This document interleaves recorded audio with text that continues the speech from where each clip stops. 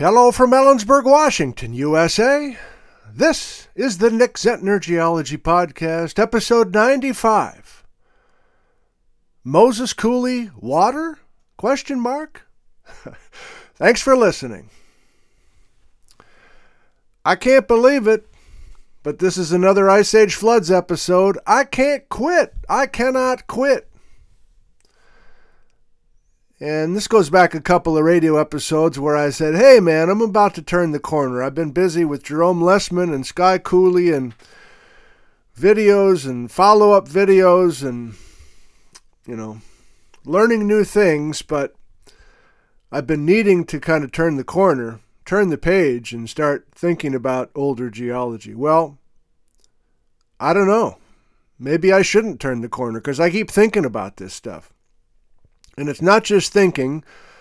I had a potentially very important day a few days ago on Friday morning. So let me give you a little background on why I took the trip up to a place called Mansfield, Washington, to look at the Mansfield channels, even though I didn't really know I was looking at the Mansfield channels when I first got there. And the geologist that I was visiting with, yeah, it's a video, but I know some of you never watch the videos, so I'll try my best to make this self-contained. But yes, there is a video that I posted a couple days ago called Mansfield Channels with Joel Gombiner. But I guess I've been thinking about it since then, and I'm more and more interested in Moses Coulee. So we touched on that during the video, but let me frame it this way. There's an enormous box-shaped basaltic canyon in central Washington. It's called Moses Coulee. And if you've been a fan of what I've been doing over the years, you know I keep going back to Moses Coulee. You might know Moses Coulee simply because Randy Lewis took me up there more than once, and there are a number of Native American videos where I'm driving up Moses Coulee with Randy, and he's telling all these very important stories of human occupation in that coulee for thousands of years, maybe more than 10,000 years. And if you recall, it was a sensitive topic to the point where when we would stop and look at a place that was especially spiritual in the coulee, Moses Coulee I'm talking about, which is not far from Wenatchee, Washington. It's between Wenatchee, Washington and the Grand Coulee. It's this remote area, and there's a road going up it, but it turns to gravel after a while, and it's I mean it. Okay, I'm going to get on a tangent right away. I'm not into, promoting tourism necessarily, but clearly, some of this stuff I've been doing has had an impact on a few folks at least, and they're coming from a long way away now to visit some of these sites. And I have heard from a few folks who have come from other countries, and we've crossed paths, and I say, well, where have you been? And they say, well, we went here and we went here, and thanks for the breadcrumbs and thanks for the suggestions. And more than one of the couples said, yeah, those were all really nice places, but that Moses Coulee, we couldn't believe the scale of that thing. And equally impressive to these visitors was how undeveloped it is. And all I mean is it's not a national park. It doesn't have a major state park or designation of some sort in there. It feels like maybe what much of the American West felt 100 years ago. I don't know. So anyway, so this Moses Coulee has been interesting to me from the Native American aspect, from the early days of white folks, Washington aspect, and then, yes, the geology. And as I've taught Moses Coulee for a number of years to my Geology 101 students and even more advanced students, it's been clear that Moses Coulee is one of the biggest mysteries going with Ice Age floods in the Pacific Northwest. Well, that's why Friday morning, a few mornings ago, was so exciting to me. And part of my excitement is that I didn't totally put things together in my mind until I'm walking around and filming this young fellow, Joel Gombiner. And then that leads us to Jerome Lessman yet again. So that's what we're doing here today. We'll get to the heart of the matter in a second, I think, but let me freelance here a little bit more with you if you don't mind. I think I've shared with you that I enjoy doing my own thing, and I'm not wild about going on these big organized field trips. In fact, there's a big organized field trip this week, I think tomorrow, down in Oregon with the National Association of Geoscience Teachers, and you register and you have your name tag and you do all that. And that's just the latest example of a trip that I'm just kind of interested, but when I really start thinking about it, I lose my interest because everybody's standing around chit-chatting with each other, and it almost feels like the geology being presented is secondary. You're out there in the field, but there's so much kind of social stuff. I know that makes me sound like a dick, but whatever. I love the geology. I'm less interested in the, oh yeah, I'm doing this and I'm doing that and I know that person, and oh yeah, I know that person. I'm very close friends with that person. Okay. I have a short attention span, or a short, I don't enjoy that. However, I did go on a large Geological Society of America field trip in May of 2016. And back then I was still doing things with Tom Foster, the guy who was making videos with me with hugefloods.com. You might be familiar with that website. That's the fellow who passed away suddenly right at the beginning of the pandemic. And I still miss Tom acutely. But Tom was the main reason I got deeply into the world of the Ice Age floods. And I signed up for this field trip in May of 2016 because I wanted to be on a trip with all these people that I'd been reading about. Richard Waite and Vic Baker and Brian Atwater and Jim O'Connor and all these leading experts on the Ice Age floods. Well, turns out it was a Vic Baker trip and not necessarily all the leading people. And so it was a huge trip. There were, 4 or 5 vans, and it was, I think it was 4 days and 3 nights, just this caravan, and we just hit every spot in Washington, essentially, all the key spots. And like I just said, it was a lot of schmoozing and a lot of connections and all that, which is not my thing. I want to just, have everybody shut up so I can really focus on what's going on at the outcrop. And, when there's questions and answers at the outcrop, again, I'm ranting now, but it always feels like the questions are just so small-minded. They're just so tiny. And I think by now, my instinct is to, I'm not saying I'm better than everybody else. I just think on a different scale for whatever reason. And so I'm always asking about a connection between the stop we're at with the last stop and the stop 3 days ago and what I've seen up in northern Washington or whatever. But that just seems to confuse everybody when I say stuff like that. In fact, I suppose there's a chance people think I'm trying to be difficult, but I guess I just think differently than others. Okay, I'm telling you all this because on that trip, even though it's not my scene, I'm glad I went on the trip primarily because I met Jerome Lessman for the first time, the guy from British Columbia that I've been highlighting recently. And I remember the van that I was driving. There's this kid, and I mean he was a kid. I don't even know why. It was a bunch of old people, all professional geologists, in the mid-career or late career or retired even. Here's this kid sitting in the back seat of my van, and every once in a while I'd just see this little head in my rearview mirror, and he'd pop up with a question kind of to the van. It takes a long time between these stops, and as the days go on, you get more and more free with discussion and question and answer. And this kid's name was Joel, and it turns out he wasn't a kid. He had just finished his undergrad at Columbia University in New York City, so he's a bright guy. And I'm not sure he was going right into his doctoral work at Washington, fresh out of Columbia.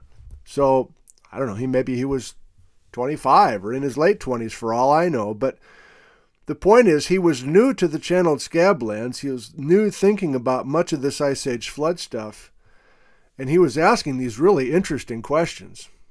And, by day 4, I was, huddling up with Joel and really interested in his questions and going back and forth. And he was new to the area, and I've always been kind of an outsider, so I wasn't giving him the company line like everybody else says about certain things. So that was kind of the end of my interaction with Joel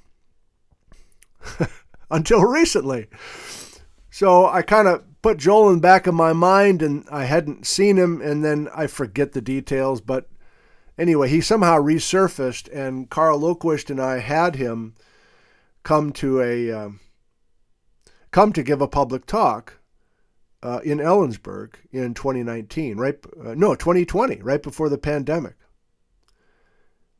And he gave a talk on Moses Coulee. And that was more than 2 years ago. And it was a nice visit, and I must have remembered at that point that he was in the back of my van. I probably told him the story I just told you, and he probably said, "Yeah, you were really an idiot." I'm sure I come off that way to everybody, I just asked the most basic questions, and maybe that's why I got along with him, because he was asking really basic questions too. But of course, they were the right questions to ask quite often. Okay, I'm finally to the point of the episode. Carl Loquist and I, you remember, did you hear, was it just the last episode I did with you? I can't forget. Recently, I did an episode with you called Foster Coulee. And I was reporting on the field trip by Carl Loquist. And on that trip was Joel, the kid, who's now must be in his 30s. He's still a PhD student at the University of Washington, so he started in 2015, and he's still there.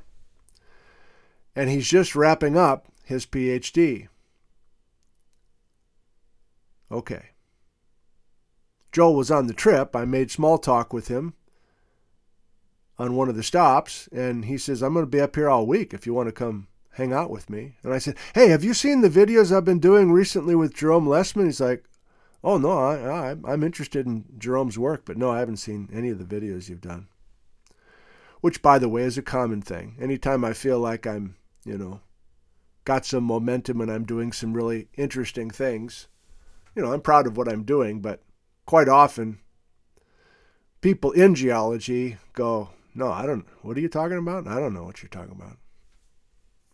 So Joel hadn't seen any of the stuff, and I didn't want to go, "Well, let me tell you, and Jerome Lessman and the Great Terrace and all that," I didn't get into all that. I just said, "Yeah, I mean, if you got time for me, I'll drive up on Friday and we'll hook up and we'll see where you want to take me. I'd love to just kind of hear what's going on with you with this," because I remember he had done a Moses Coulee project. Okay, here we go, 13-minute mark. So the main message today is that Joel is seriously wondering about the Ice Age flood water coming through Moses Coulee during the Ice Age. Not if there were Ice Age floods going through Moses Coulee. That's not debated. Everyone knows that. There's stunning landforms in Moses Coulee. Not only the shape of the coulee, but the hanging valleys along the side, enormous flood bar where Highway 2 crosses, big old flood bar at the mouth, an expansion bar at the mouth of Moses Coulee with gravels, basaltic gravels that had water flush down Moses Coulee. There's no question, nobody who is serious about Ice Age floods doubts that major Ice Age floods, plural, came down Moses Coulee. So Joel's not wondering that. But Joel is wondering where that water came from. And if you know about the Ice Age floods, and you've been a consumer of Ice Age floods literature over the last 30 years, you've been told, or you have read, that Glacial Lake Missoula burst through an ice dam in northern Idaho. A big Missoula flood would then dump into Glacial Lake Columbia, which was sitting passively in the Columbia River Valley in northern Washington, where Lake Roosevelt is today. And then that extra water in Glacial Lake Columbia gets displaced over the channeled scablands of eastern Washington. And the explanation to this point is, if you have the ice front of the Canadian ice sheet, known locally as the Okanagan Lobe, if you have that Okanagan Lobe in just the right spot where it blocks the Columbia River, or in other words, it sits in the Columbia River Valley at Brewster, let's say, or Chelan, or Bridgeport. But if you have the mouth of Foster Creek open, then you can have this ponded Glacial Lake Columbia water getting higher and higher, flooding more and more of the Foster Creek Basin until it starts spilling into Moses Coulee.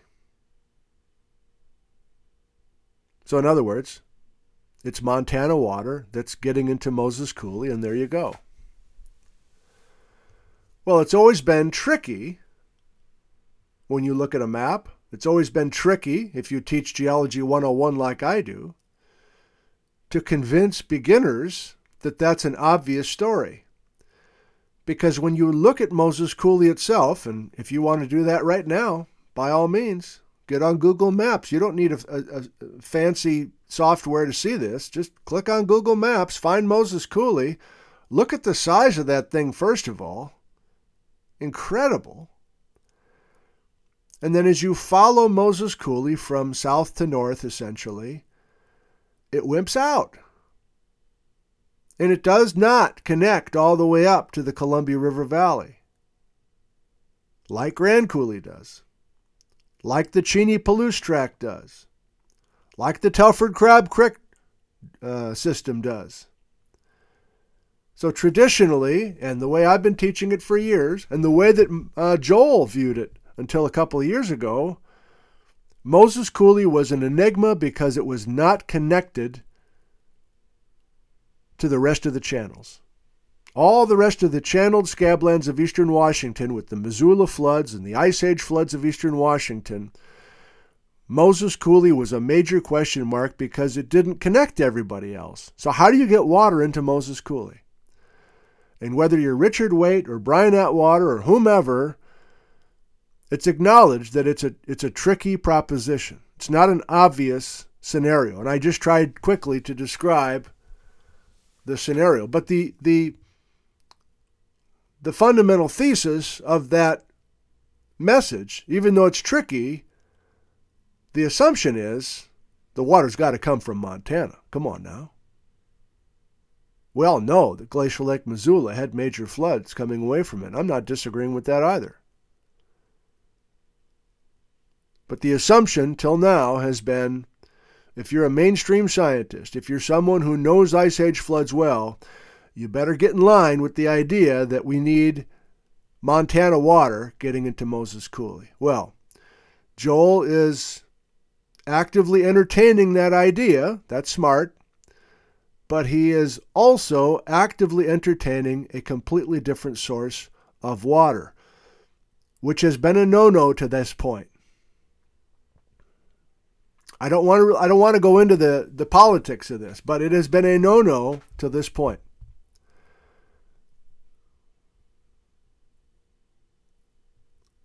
I mean, on the one hand, it's a no-no just because you don't understand Canadian geology, Canadian geography, Okanagan geography, Okanagan geology. You don't understand it. So that's the tame version of why it's a no-no. You just don't know. No pun intended. You just don't know, so it's a no-no. We're going to talk about water coming down the Okanagan. We're not going to talk about water coming from British Columbia because we just don't know enough to be confident. That's the mild version of it. Oh, what the hell, I'll say it.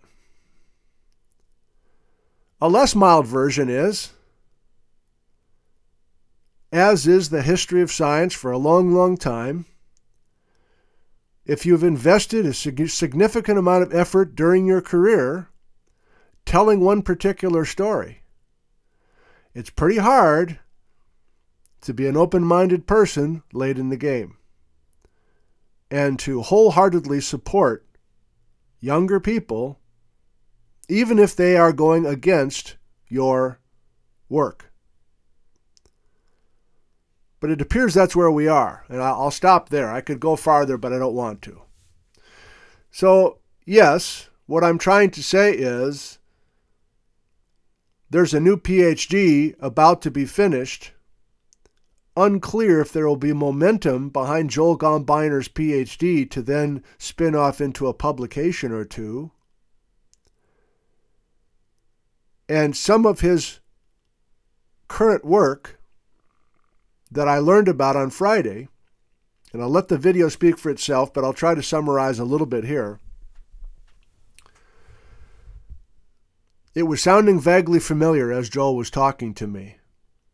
And it is mostly a coincidence that a month ago I was hearing very similar things from the British Columbia geologist named Jerome Lessman.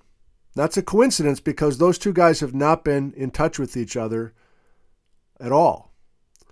Joel Gombiner has been vaguely aware of the subglacial flow work that Jerome Lessman did more than 10 years ago. Jerome was vaguely aware that Joel Gombiner was working in Moses Coulee, but was not sure exactly what he was doing in the last few years. There's no professional relationship between the two of them. And I'm pausing and choosing my words carefully. You can imagine what Joel Gombiner was doing on Friday. We were out there walking around. I'm like, hey, Joel, come on, man. You up for this? I'm just going to film you a little bit. And, it goes a little easier when somebody's seen a lot of my videos. They have a good sense of who I am and what I'm doing with these videos. Joel hadn't seen any of the videos. And remember now, he hadn't really seen much of me in person either, or heard much of me, even in this podcast form. So, he's going to be a little reticent anyway. Then the fact that he's, actively doing some work that potentially goes against the grain of the Ice Age Floods establishment, you can imagine how much he's going to choose his words carefully. Before I lose the thought, let me just throw it out there quickly. I've mentioned with you here in the radio episodes recently that I've been doing more and more of this visiting with geologists in the field as they're doing their work. In other words, they're early or they're mid or whatever, but it's rough, it's intimate, it's not polished, and it's something I haven't done before. Usually I'm talking about stuff that was published 10 years ago, 20 years ago, 100 years ago. So this is different in a sense. But with this thing with Joel and the stuff last month that I did with Jerome Lessman, this is a new deal for me, and I want to make sure I don't screw something up. In other words, I've been trying to get Joel and Jerome to collaborate a little bit. At least compare notes. Because independently, they're talking about water heading to Moses Coulee. I still haven't told you details of the Mansfield channels, which I'll do in just a second, I promise.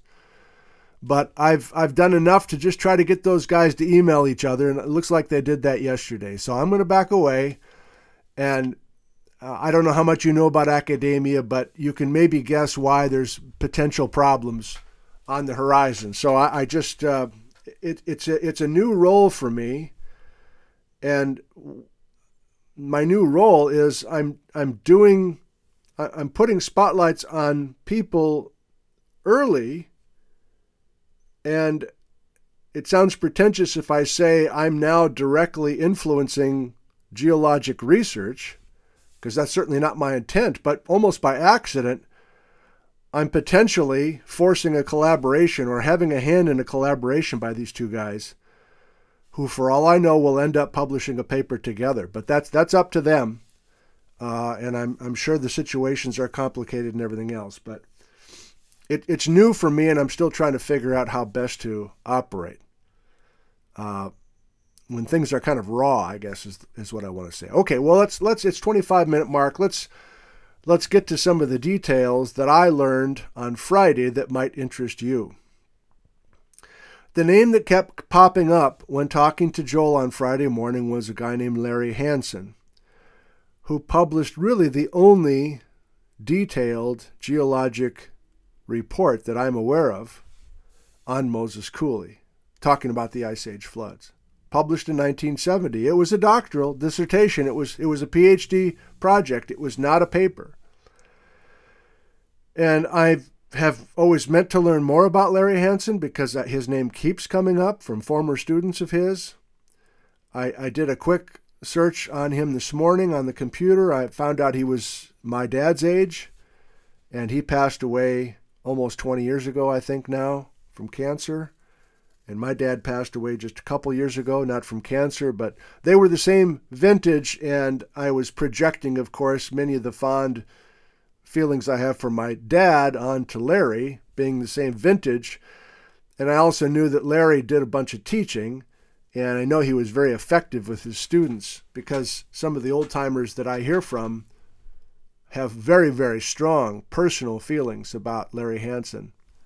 And so I was hoping that he was still around so I could share this video with him and then ultimately get to know him a little better. So I might try to track down some of his family if that doesn't kind of bubble up on its own after releasing this video. But anyway, Joel is following in the footsteps of Larry Hansen more than 50 years later. Both Hansen and Gombiner, PhD students at the University of Washington, both studying Ice Age floods in Moses Coulee. So that's in itself kind of a neat little tidy story. It dawned on me when I was out there with Joel, well, wait a minute, Stephen Porter I don't think was doing much with the Ice Age floods, who was a Pleistocene geologist at the University of Washington. So I looked up Larry Hansen's PhD, and his advisor was Bates McGee. I always struggle with that. Is it Bates McGee or Bates McKee? I think it's with a K. McKee, who wrote an excellent book called Cascadia and was also a magnetic person, as far as I can tell. And he tragically died in a plane crash in the early 80s. So anyway, there's all sorts of premature endings to some of these very talented geologists involving the Ice Age in Washington. Okay, it seems like I'm stalling. I'm trying not to. The Mansfield channels were subtle features in my mind, much like Foster Coulee and the Foster Creek watershed was subtle in my mind before I went up there with Carl Oquist and Joel Gombiner a week ago. I now see that the Mansfield channels, well, I still see that they're subtle. They're not huge coulees. I can see why they've been overlooked. But Joel Gombiner last Friday helped me see with his field maps, based on his satellite imagery work, Google Earth essentially, and LiDAR's coming out very soon from this area to help accentuate things. But basically, Hansen did what he could with air photos in 1968 or whenever he was doing his field work. And Joel Gombiner in 2021, probably still in the pandemic thing, was cruising around on Google Earth and was finding hundreds of channels, hundreds of streamlined landforms that he's labeling drumlins, hundreds of eskers, these tiny little snake-like ridges that indicate that water was there flowing underneath the ice sheet. Because we're north of the we're north of the Withrow Moraine. We're north of this terminal moraine of the ice sheet at a place called the Mansfield Channels. And so if you have all of these glacial landforms that are north of the terminal moraine, the conventional story is, well, you're north of the terminal moraine. So obviously you're under ice and everything's kind of dry and passive and not that exciting. And therefore, if you want moving water, you better have the moving water being shunted along the front of either an advancing or a retreating glacier. Excuse me. But if you're willing to realize that there's plenty of water underneath an ice sheet, and if you're going to go even further than that, if you're willing to go even further than that and say, well, there's not only water underneath an ice sheet, but moving water under an ice sheet, maybe even supercharged water under an ice sheet. Now we're talking about a concept called subglacial flow. And when that subglacial flow of water, in other words, highly charged tunnels of fast-moving water underneath the glacier, when that water finally gets to the edge of the ice sheet, it's going to be released from jail, and it's going to continue to spray south. And among the American geologists, that has been a forbidden idea, that the role of subglacial flow underneath an ice sheet is preposterous and does not fit with this subaerial water. In other words, water in channels with air above the water. Ultimately, Joel Gombiner's PhD is going to try to entertain, maybe even lean a little bit stronger in the end. I don't know how he's going to write it up. Lead a little bit more stronger that the water in the Mansfield channels, which are leading directly to the head of Moses Coulee, is water under ice as opposed to water out in front of the ice. And suddenly, we totally change the way we view Moses Coulee. If we're willing to admit that subglacial flow is a major possibility, then we're realizing that major ice age floods coming down Moses Coulee is water coming directly across the border from British Columbia, and therefore bringing rocks directly from British Columbia. And therefore we should not have just basalt in erratic form in Moses Coulee, or we should have more than basalt in the sand in the expansion bars at the mouth of Moses Coulee. And that's what Joel has been looking at. He's got a lot of data, an overload of data from more than 5 years of work, all starting in the backseat of my van on that Vic Baker field trip. So if you haven't figured it out, I'm pretty excited about this. And I don't know the timing of when his work will be finished, written up, or potentially published with Jerome Lessman.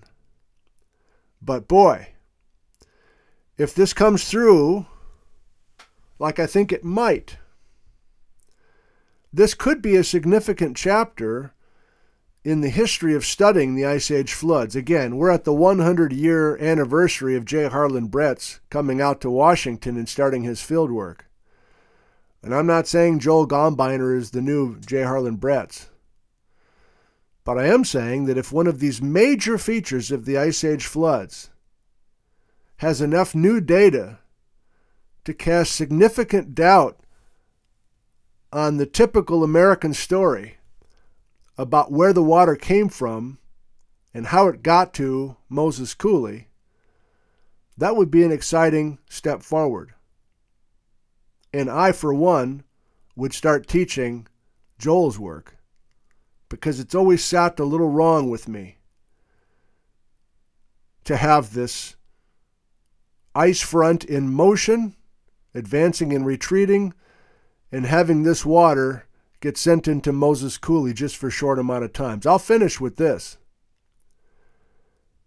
Also part of this story is the fact that we had Ice Age floods that are far older than 20,000 years ago, potentially hundreds of thousands of years ago.